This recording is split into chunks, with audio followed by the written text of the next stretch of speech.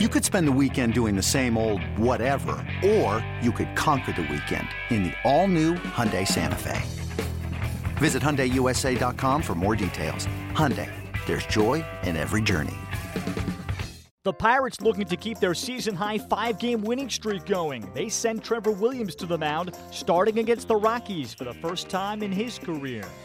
Cargo hits it towards left, coming on Marte. It's going to drop in front of him. That's a base hit. Cargo makes a big turn, but he'll head back to first. RBI single for Cargo, and the Rockies lead it 3-2. And hit into right center field, that could be trouble. That's going to get to the gap. It's going to score at least 2, probably 3. It will score 3. McCutchen races home from third. That's a bases-clearing double for Josh Bell. Pirates come storming back to take the lead. 3-run double makes it 5-3. Pitches to McCutchen, base hit to right field. Up with the ball, Cargo. His throw coming to the plate is cut off, and Harrison scores to make it 6-3. Ground ball, base hit up the middle by McCutchen. That's going to score another run. Andrew McCutchen has had himself an evening. 4 times on base, knocks in his second run.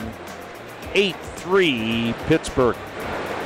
Next pitch hit well down the left field line and way out of here. Jordy Mercer, the number 8 hitter in the lineup, just ripped a towering shot to left for a 2-run home run. 2 quick outs had by Lyles, but then a single and a long homer. It's 10-3 Pirates. The Pirates make it 6 in a row and 9 of their past 10, putting them just 2 games out of first place in the NL Central and 6.5 games back of a wild-card spot after their convincing 13-5 win in Colorado. Colorado drops the first game of their series with the Pirates at Coors Field, losing 13-5 on Friday. Here's the wrap-up afterwards from the manager, Bud Black. Lack of fastball command for the most part. Couldn't really get his breaking ball into the game. I did like the use of the changeup. He had some changeups that were well thrown, so that was a good sign. But really couldn't establish, the fastball or curveball, which is his bread and butter.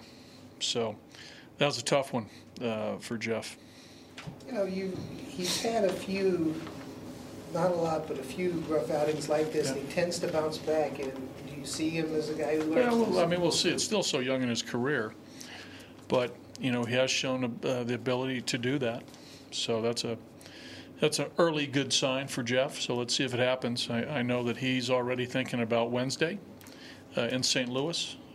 He's extremely, I'm sure, motivated. So,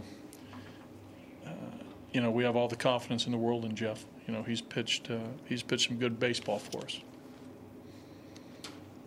Kind of run into a team that's hot right now. It seems like offensively they're making pitchers work and do everything. Yeah, it's something I had to give tonight. We came off 4 really good offensive games, and as have they. They played well too. So something had to give.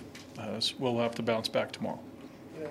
After you guys came back after the first inning, was it just maybe a case of not being able to get back? No, that was more a function of their pitcher. He started making some better pitches than he did in the first inning. He has that little sinker. He was able to get it in on some right-handed hitters. Mixed in his change and his slider. He pitched. He pitched aggressively with the fastball and made pitches. So we just couldn't solve him after that. In Game 2 of the series Saturday, Chad Kuhl pitches for Pittsburgh against the Rockies' German Marquez. Hey, Rob Bradford here. You guys know I'm always up for a good MVP story, and one of the best stories is Wasabi Technology. Wasabi is the world's hottest cloud storage company, and it's become the go-to provider for professional and collegiate sports teams, including 20 Major League Baseball teams like the Red Sox and NHL teams like the Bruins and Vancouver Canucks. Even the Liverpool Football Club is getting in on the Wasabi action. So, why is Wasabi the MVP? Well, Wasabi was purpose-built to free businesses from skyrocketing storage costs and unpredictable transaction fees that the Amazons of the world are charging. In fact, Wasabi is up to 80% less than those hyperscalers and doesn't charge a cent for businesses to access their data. From Wasabi's AI-enabled intelligent media storage, Wasabi Air, to the industry's only cloud storage service with triple protection against cyber criminals, data deletion, and ransomware, Wasabi's taken the lead in driving innovation in data storage and helping sports teams to unleash the power of their data. Wasabi, another Boston-based championship team.